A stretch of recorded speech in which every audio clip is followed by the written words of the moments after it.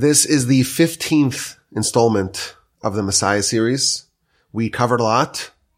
There's still a lot to talk about, but I found that many of the upcoming subjects are somewhat tangential to the central subject of Messiah. After all, we're studying the 13 principles of faith, and we want to focus on the actual principle of faith. Many of these ideas are more marginal subjects of Messiah. I want to speak about them, but not to spend too much time. So my current plan is to structure it this way. Today, I want to focus on the practical elements of Messiah. What do we need to do? How must we prepare for Messiah? And then have one or two installments to quickly touch upon a variety of subjects that relate to Messiah, sort of a Messiah grab bag, a Messiah miscellaneous. And then potentially when we finish the entire study of the 13 principles of faith with the help of the Almighty, perhaps we will revisit some of those subjects and give them greater, more elaborate treatment. That's my current plan. It's subject to change. Maybe we'll do one more subject in depth, but that's my current plan. Now, we have spoken extensively about what Messiah is. What is this Messianic era? What is this figure called Messiah? And what do we know about who Messiah is, what they must do, what the world looks like, how the world changes? What do we know about the era of Messiah? That we've covered. Today, I want to focus on the practical elements of Messiah. What do we need to do? How must we prepare? How do we get ready for Messiah? And this is very much connected to the principle of faith of Messiah. It's not entirely theoretical. It's not just an abstract concept. It's not just a belief about a future event, a future transformation.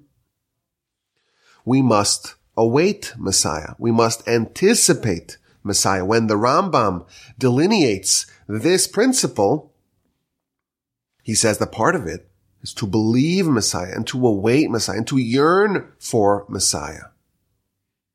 So there is something that we need to do at a very practical level to be congruent, to be compliant with this principle. There's an obligation to yearn, to await, to anticipate, and to hope for Messiah. That's part of this principle. Now, Rambam cites a verse to this effect, the verse in Habakkuk, chapter 2. If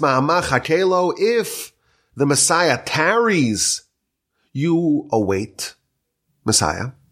And he tells us that this is part of the principle. We have to await Messiah, even if it takes some time. And we know that part of our belief system is to believe in Messiah. And someone who does not believe in Messiah, the Rambam tells us, they don't merit Olam Haba. They have no place in the afterlife.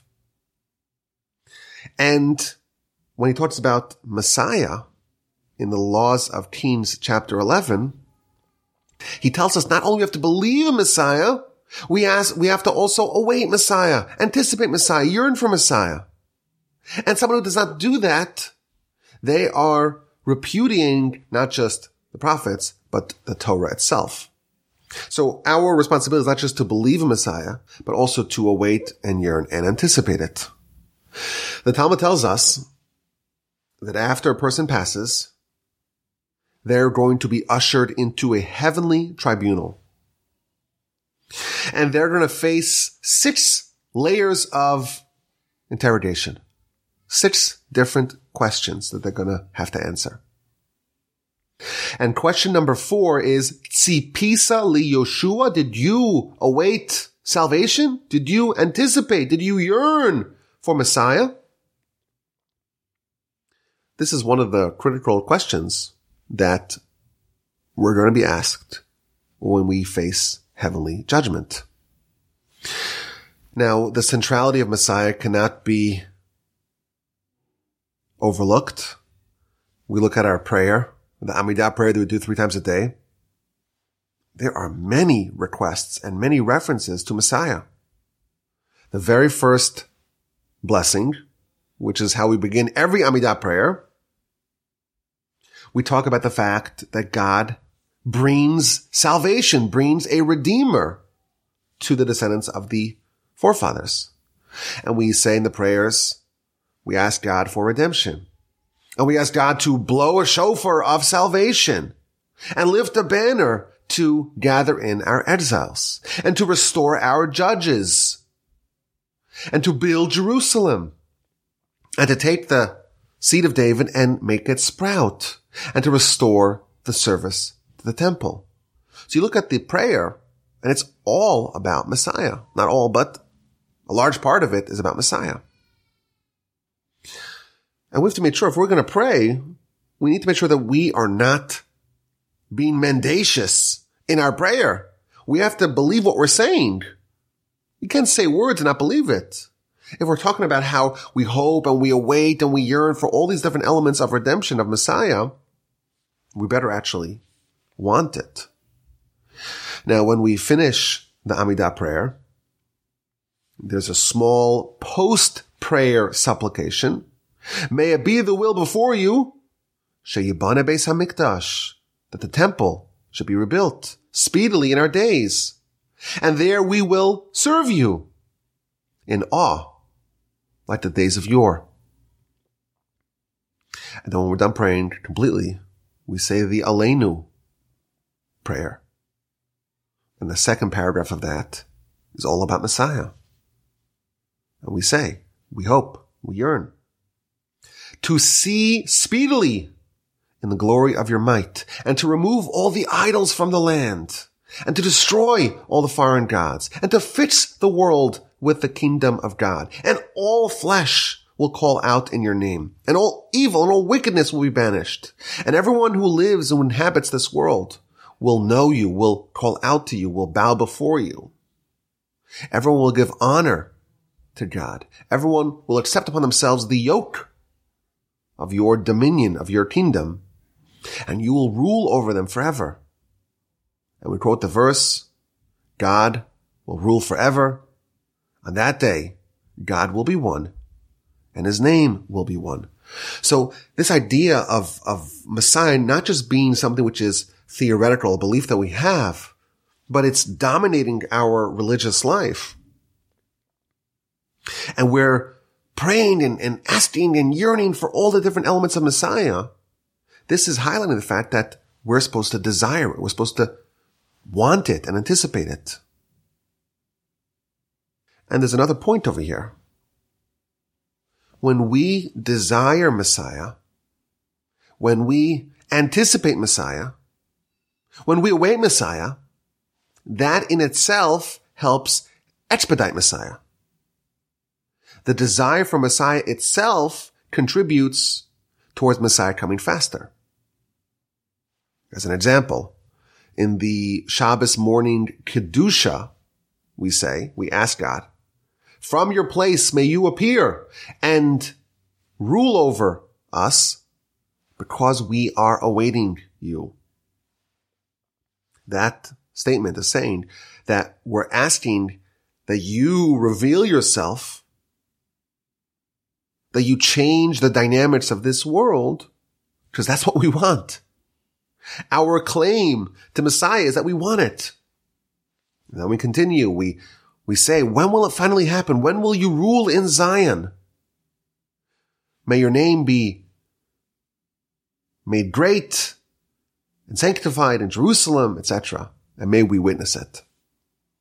So there are other sources to this effect, but we see that the anticipation for Messiah, it actually contributes towards the expediting of Messiah. So we have an idea, and it's not just a distant, theoretical, abstract concept. It's very much connected to us on a practical level. And the commentaries tell us something even deeper. Messiah cannot be divorced and decoupled from faith. If you believe, if you have faith, part of that is the yearning for that faith to flower, to blossom in the world. The Ten Commandments begin, I am Hashem your God, who took you out of Egypt. The identity of God is one who interacts with the world, who tries to bring the world towards perfection. So the idea of our belief in faith is very much connected to the idea of perfecting the world. If you think about it, if someone really believes in God, and that's a real belief, it should rankle them and bother them to no end that the world is off course, that the world's been misappropriated, that instead of the world being used as a way, as a means, as a platform to exalt God, it's being used for all sorts of nonsense. And the foreign God and all sorts of idols, they have a foothold. In the words of Exodus, the throne of God is incomplete. And anyone who's on Team God, who believes in God, should want that the throne of God be complete. So long as Amalek rules, so long as the Yetzer Hara exists, the foreign God rules, the world is not in the place where it ought to be. And thus, a basic faith should result in a yearning for Messiah, for God being one and his name being one. And again, of course, when we say yearning for Messiah, we have to be very careful. As we mentioned in the past, that does not mean that we're pushing for Messiah. We spoke in the past how Messiah is compared to childbirth. You don't want it to happen too early. You don't want the result to be underbaked. We don't exclaim, we want Messiah, we want Mashiach now, and we don't want to wait. No, we're required to wait. We're told to wait. When Jacob had his showdown with Esav, the verse tells us in chapter 33 of Genesis that Esav wanted to reunite with Jacob. It says, come, let's live together. And Jacob told his brother, I'll get to you. Let me go slowly. Let me go at my own pace. Eventually, we'll have our showdown. They never met for that fateful showdown. And as they just tell us that that's going to happen in Messiah's time, in the era of Messiah. Jacob is saying, we'll do it slowly. We don't reach for Messiah. We don't try to grab it. We don't try to snatch it. We wait. And we yearn. And this is not easy. And it's not easy for anyone. If someone's righteous, anticipating Messiah, yearning for Messiah, is an act of sacrifice. We've learned in the past that Messiah, part of this transformation, is the elimination of the Yetzer Hara.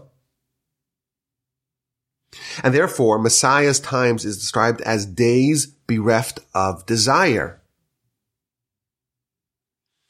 If someone is successful in an environment where they face a lot of resistance, of course they get great reward for that.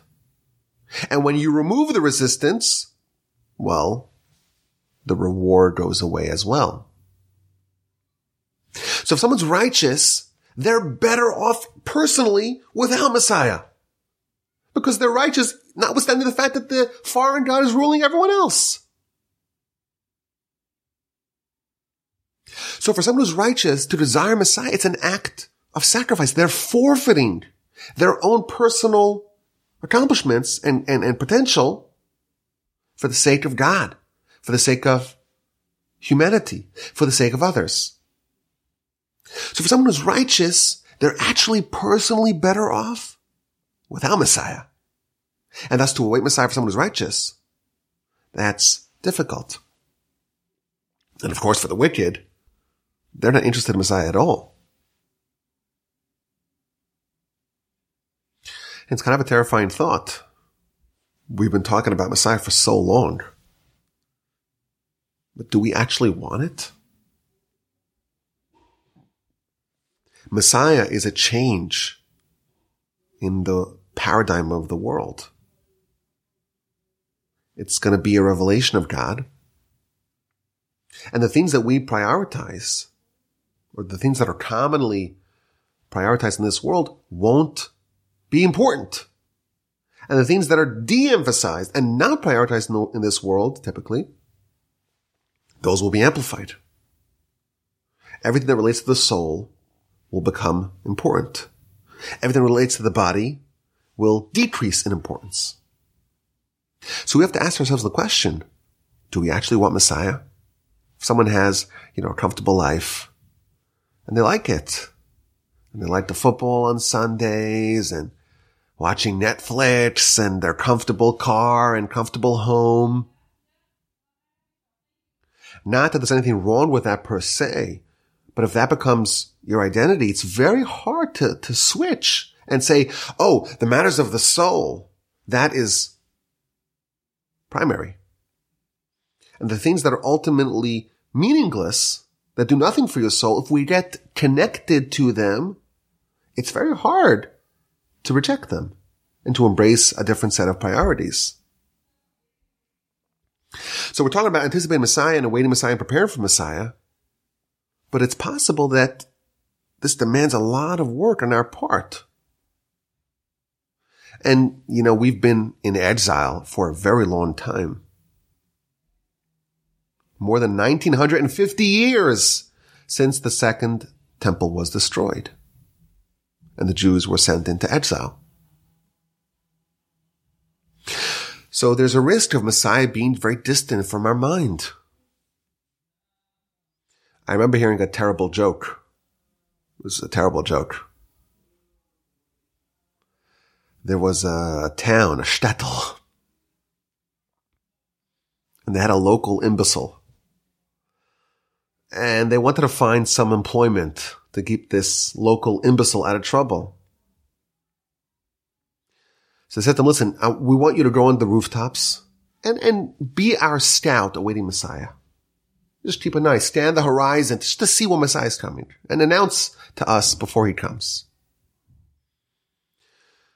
So he goes onto the rooftop and he's awaiting Messiah. And a couple of days later, they come up there to visit him. And they say, well, how do you like your new job, your new responsibility? It's such an important job. So he said, well, it's kind of boring. It's kind of monotonous. But at least there's job security. At least there's job security. This job's not going to go obsolete anytime soon. That was the joke. It's funny, but it's very harmful because it kind of smacks of heresy. We believe the Messiah can come today. And we know we're towards the end of this journey. We know that. And we see how many of the prophecies that talk about the era of Messiah, they seem to be coming true. But this attitude that there's lots of job security and that this world, the way it's been ongoing, it's just going to perpetuate indefinitely, that attitude prevails. And that's a real danger that we need to overcome if we want to prepare for Messiah. And again, part of this principle, the Rambam is telling us to be part of the Jewish religion, the framework of the Jewish religion are 13 principles. And part of principle number 12 is to anticipate for Messiah. And that means that we have to prepare. We have to be ready. Messiah can come today, and there's no warning. And as we shall see, if someone is unprepared, the consequences are catastrophic. A couple of days ago, I read a short work written by the Chavetz Chaim called Tzipisa Yeshua, which is the words of the Talmud. The Talmud says that there are 6 questions that are asked by the heavenly tribunal. The question that relates to Messiah is called Tzipisa, did you await Messiah? And it's a short little book about awaiting, anticipating, and preparing for Messiah. And of course, the Chavetz Chaim passed away in 1933. And he stresses in the book that Messiah is imminent. And the prophecies are being fulfilled. And everyone must consider the implications of that. Now, the Chofetz Chaim passed away again in 1933, so this is before a lot of seismic changes transpired to the nation and to the world. And many of those changes, we can make a very good argument, are further fulfillments of the prophecies of Messiah, further portend to Messiah. So if the Chofetz Chaim is telling us 100 years ago that the prophecies are in place and Messiah is imminent and we have to be ready, all the more so today. And there's a scary point here. If someone is not ready for Messiah, and Messiah comes, they can potentially miss the boat, miss the train, miss their flight. Messiah is not going to stick around, our sages tell us, for the people who are lagging behind. Only those who are ready for Messiah will be able to partake in it. There's an iconic essay that compares awaiting a taxi versus awaiting a train. A taxi, you could stay in your house, you don't have to put your coat on, wait for the taxi to come to beep, and then you go downstairs and you get into the taxi. Whereas if there's a train, you got to stand right on the edge of the platform because the train's not waiting for anyone. It opens the door. If you're ready, you jump in. Otherwise, you miss it. Messiah is like a train. We have to be ready. We have to prepare. And again, if you don't prepare, it's catastrophic. I had a thought on this subject. The verse uses a very unique word to describe the suddenness of the arrival of Messiah. The word that it uses is pitom, which means suddenly. Suddenly, Messiah will happen. And I noticed that word pitom, meaning suddenly, it appears in the Torah in a very unusual context. In chapter 12 of the book of Numbers, this is when Miriam speaks Lashon Hara slanderously against Moshe. And she gets tsaras, she gets this skin malady of someone who speaks Lashon Hara. But the verse tells us, chapter 12, verse 4, that God appeared pitom, suddenly, to Moshe, to Aaron, and to Miriam, and spoke to all three of them in prophecy. And they went out. That's what the verse says. Now Rashi explains that the nature of the slander that Miriam conducted against her brother was that Miriam discovered that Moshe had separated from his wife because he was a prophet. A prophet has to be ready to talk to God. And if a prophet is engaging in ordinary standard marital relations, they're impure and they're not capable of prophecy. And Miriam says, wait a minute, we're also prophets. Aaron's a prophet. I'm a prophetess. So why only Moshe? Why is Moshe separating from his spouse and we're not? And the slander here is that she didn't realize that Moshe is a different level prophet than she was. And God appeared to them suddenly. And they weren't prepared. And Rashi tells us that they were impure. And they freaked out because they were not in a state of readiness for prophecy. And they were rushing to try to find some water to wash their hands to be able to make themselves in a proper state for prophecy. And that was a way of God showing them that Moshe is different. Because Moshe, God appears to him without warning, suddenly. And therefore he has to always be ready for that. And therefore he was justified in the fact that he's separated from his wife. But to me, I find it instructive and illuminating the fact that the the prophet uses the exact same word to describe the suddenness of Messiah. And here we read in the Torah that this suddenness of the prophecy of Aaron and Miriam, it caused them a great crisis because they weren't ready for it. And they weren't in a state of purity. And that was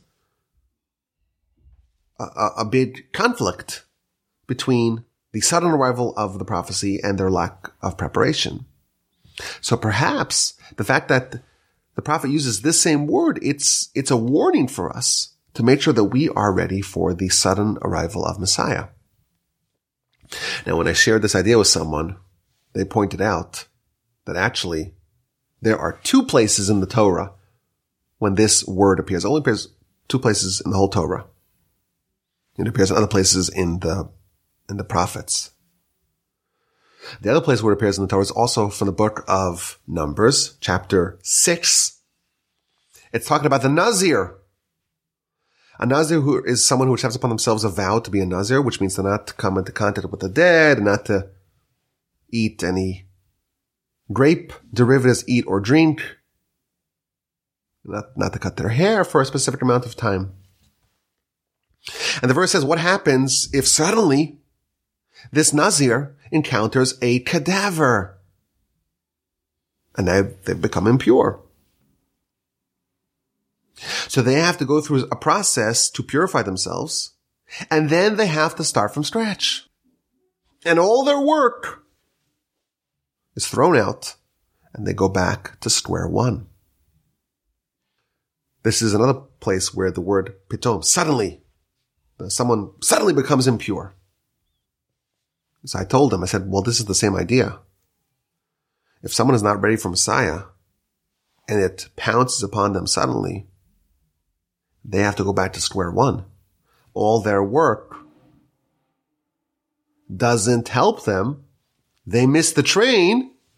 Being unprepared for Messiah is catastrophic. So we need to prepare.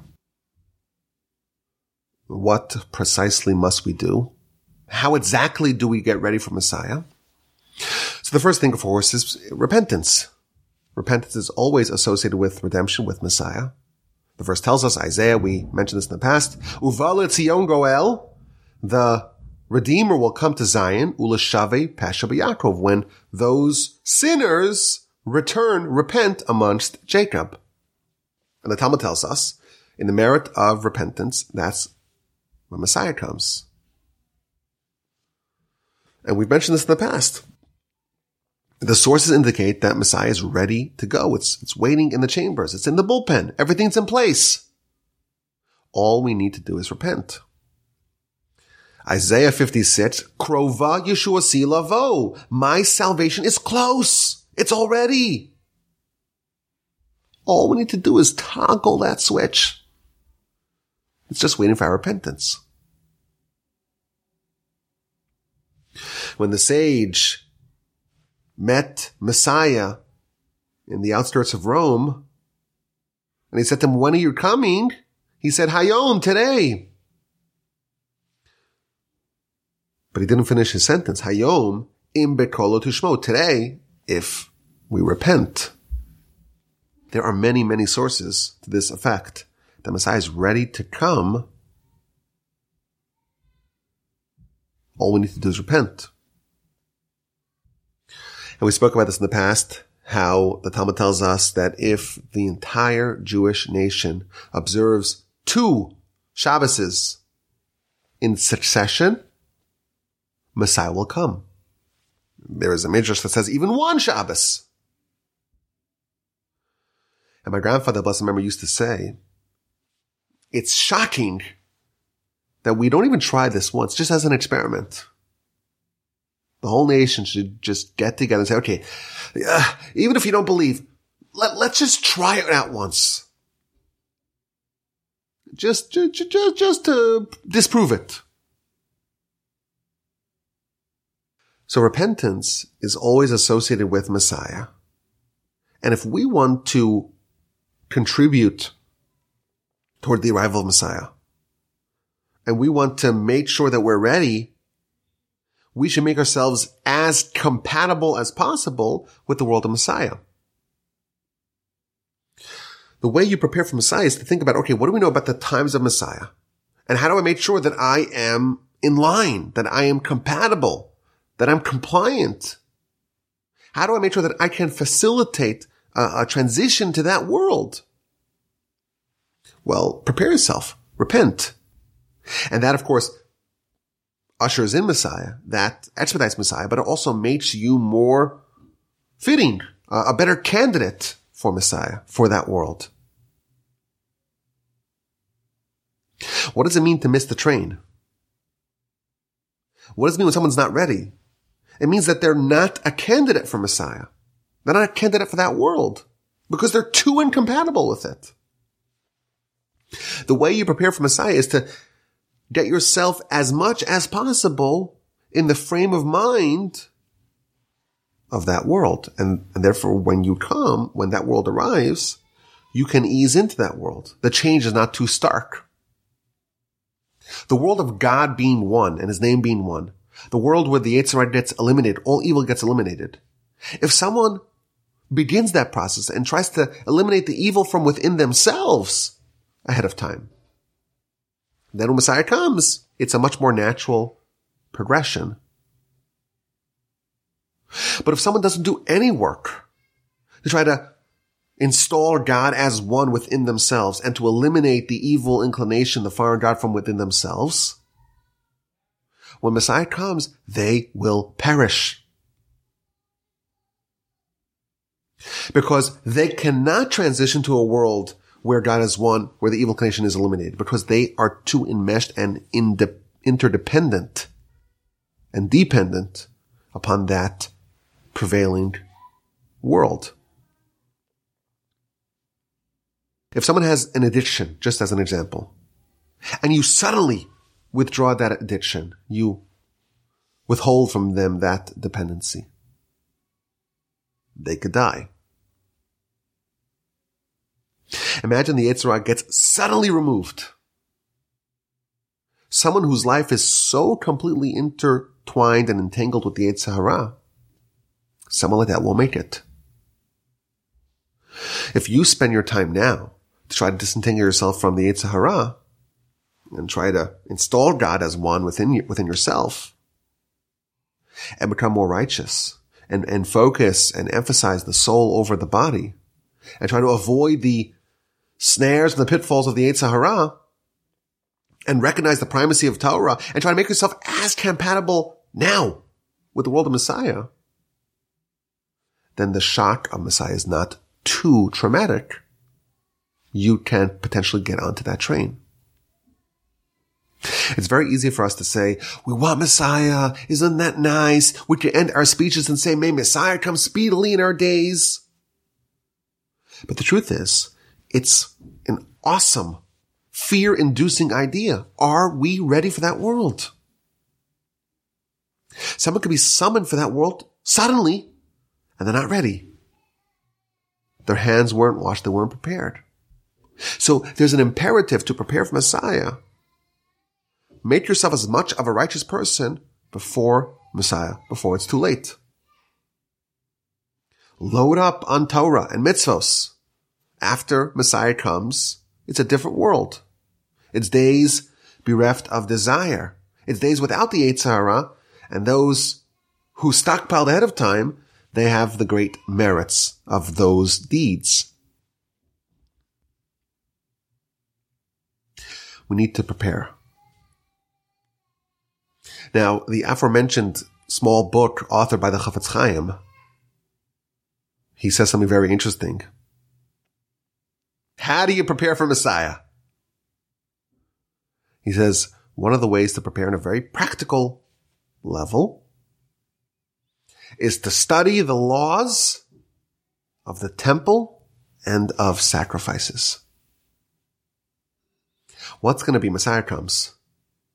Tomorrow the temple's built. You have to do the morning sacrifice, the afternoon sacrifice. People have to bring their sin offerings, their Thanksgiving offerings. Most people are completely ignorant about these laws. And even at the times of the temple, the Talmud tells us that the average Kohen was ignorant, or at least to some degree ignorant, relatively ignorant. And the sages would be there to instruct them. What's going to be when Messiah comes? And everyone's going to rush to the priest, help us. We need to bring a sacrifice. We need to follow all the protocols and all the procedures and all the laws. And no one's going to know the laws. So one of the practical ideas that he tells us is you have to study the laws. Be ready for it. And he reminds us again, Messiah can come today. And there's not going to be the luxury of saying, let's wait 3 months so we can all take an introductory course on sacrifices and temple procedures. And yes, the Talmud does tell us that Elijah will come and Elijah will help us answer a lot of questions that we may have. The Talmud very, very often tells us when there's a question that the sages don't know the answer, they say, okay, we'll wait for Elijah, the prophet, to come and he'll give us the answer. But Elijah will not help us with the basics. He's only going to answer the unanswerable questions. If we have self-induced ignorance, that's not Elijah's job to remedy. So this is a very interesting way to prepare for Messiah, to study the laws of the temple and all the protocols and all the procedures and all the sacrifice and everything that has to happen in the temple. That's a very practical way to prepare for Messiah. On, again, another general way to prepare for Messiah and to make sure that we're capable of transitioning into the world of Messiah is to do whatever we can today to be a contributor to the arrival of Messiah and not a detractor. It's helpful for us to know what are the things that expedite Messiah and try to make sure that we're doing whatever we can to contribute towards Messiah and to find out what things hinder Messiah and to avoid them, to avoid detracting from Messiah. The Talmud tells us that the reason why the temple was destroyed was due to baseless hatred. There was baseless hatred amongst the nation, and that's why the temple was destroyed. And of course, we can infer from this, if this is why the temple was destroyed, then the way to undo it, the way to rectify it, is by ending baseless hatred and instead infusing love, loving our fellow as instructed by the Torah. If a person says, I'm going to do whatever I can to love my fellow as myself, that is an act of bringing Messiah and of making a person compatible with Messiah. We talked earlier about the many different prayers that we say to try to bring about Messiah. Ramban has an essay, chapter 12, verse 42 in the book of Exodus. He has an essay about how the Exodus happened early due to the prayer of the nation. He cites 3 verses in Exodus 2:23 and 3:9, and it's referenced post facto in Devarim 26:7. The verses tell us that the nation, when they were in Egypt, they cried out to God, and they prayed to God to help them get out of their plight. The nation was not slated to be redeemed at that juncture, but their prayer expedited the Messiah. We have so many prayers that we say every day, dozens of daily prayers about Messiah. If we pray for Messiah, we of course can expedite Messiah, and we can be a contributor to Messiah. If Messiah is going to come due to repentance, anyone who helps contribute towards either their own individual repentance, but the repentance of others, to spread Torah to others, you are partnering with Messiah. Anyone who helps disseminate and proliferate Torah and knowledge of God in the world, they are partners. They are contributors with Messiah. Messiah is imminent. But we must prepare. And we have to get in the frame of mind of this. And again, it's hard and it's distant from us. Last week I had a conversation with a friend of mine who's visiting from Israel. We used to be neighbors when we lived in Jerusalem. And he tells me, he's like, what are these people thinking? Do you have these people in the United States and Canada, and they're building luxurious homes, and they're really settling down in the diaspora? Don't they know the Messiah's around the corner? What are they thinking? The truth is, for most, I would say confidently, Messiah is such a distant idea. But if it's distant, you may miss the train. Messiah has to be center of mind. And it's not a coincidence that it takes up such a large share of the prayers. The aforementioned Chavetz Chaim, he used to always carry with him a special suitcase with his most necessary items to be ready to ascend to the land of Israel at a moment's notice. Messiah comes, I'm ready. I always say that Jews always should have a valid passport, probably for more than one reason. But certainly it should be front and center of our mind. The Chavetz Chaim used to also have a special set of garments that he would don to greet Messiah. A few months ago, I got a phone call from a very special woman back in New York. And she did something very interesting. She found all the blessings that are pertinent to the arrival of Messiah. What do you do when Messiah comes? What blessings do you say? So she found all the sources that talk about all the blessings that you are supposed to say when Messiah comes. And she produced these nice cards. And she sent me a whole bunch of them. And I said, we're talking about Messiah in the podcast, in the classes. And I'm going to announce in the podcast, whoever wants one of these cards to have it nice and handy, send me an email, rabbiwolbe@gmail.com. I'm going to send it to you for free. I'm going to mail it to you. So if you'd like, send me an email. I still have a whole bunch of them. But this to me was a very easy way to prepare. You have a card. You keep it with you. And you know, when Messiah comes, I know what to do. Maybe we're not the experts. We're not the great scholars. We're not going to be the people that the priests come to say, okay, how do I follow the exact protocols of this sacrifice, of that sacrifice? But it's a beautiful way to get ready for Messiah. When Messiah comes, there's going to be the restoration of the Sanhedrin. We did not speak about this yet. It's one of the subjects we still have to talk about. Part of the changes of Messiah is the restoration of the Sanhedrin. The great Rabbi Moshe Feinstein, he passed away, of course, in 1985 or 86. And he was someone who knew all of Torah. Just complete, total mastery of Torah. And he was once undergoing a surgery. And he inquired about the details of the surgery because one of the requirements to be on the Sanhedrin is to have physical health. And he wanted to make sure that this surgery would not invalidate him from joining the Sanhedrin in the event the temple is rebuilt right away. And they are looking for applicants for the Sanhedrin. He wanted to make sure that this surgery would not invalidate him.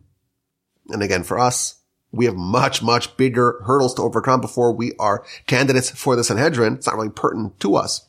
At least not to me. To you, maybe. Not to me. You know, the first prerequisite to join the Sanhedrin is not physical health. It's complete Torah mastery. But this shows that even the great sages who are spending time studying Torah all the time, Messiah is never too far from their mind.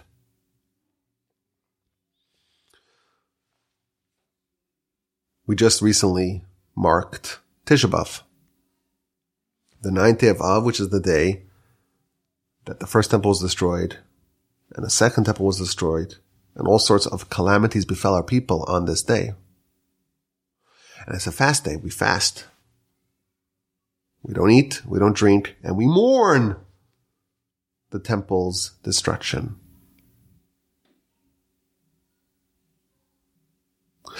When Messiah comes, our sages tell us, that day will be transformed from a day of mourning into a day of celebration.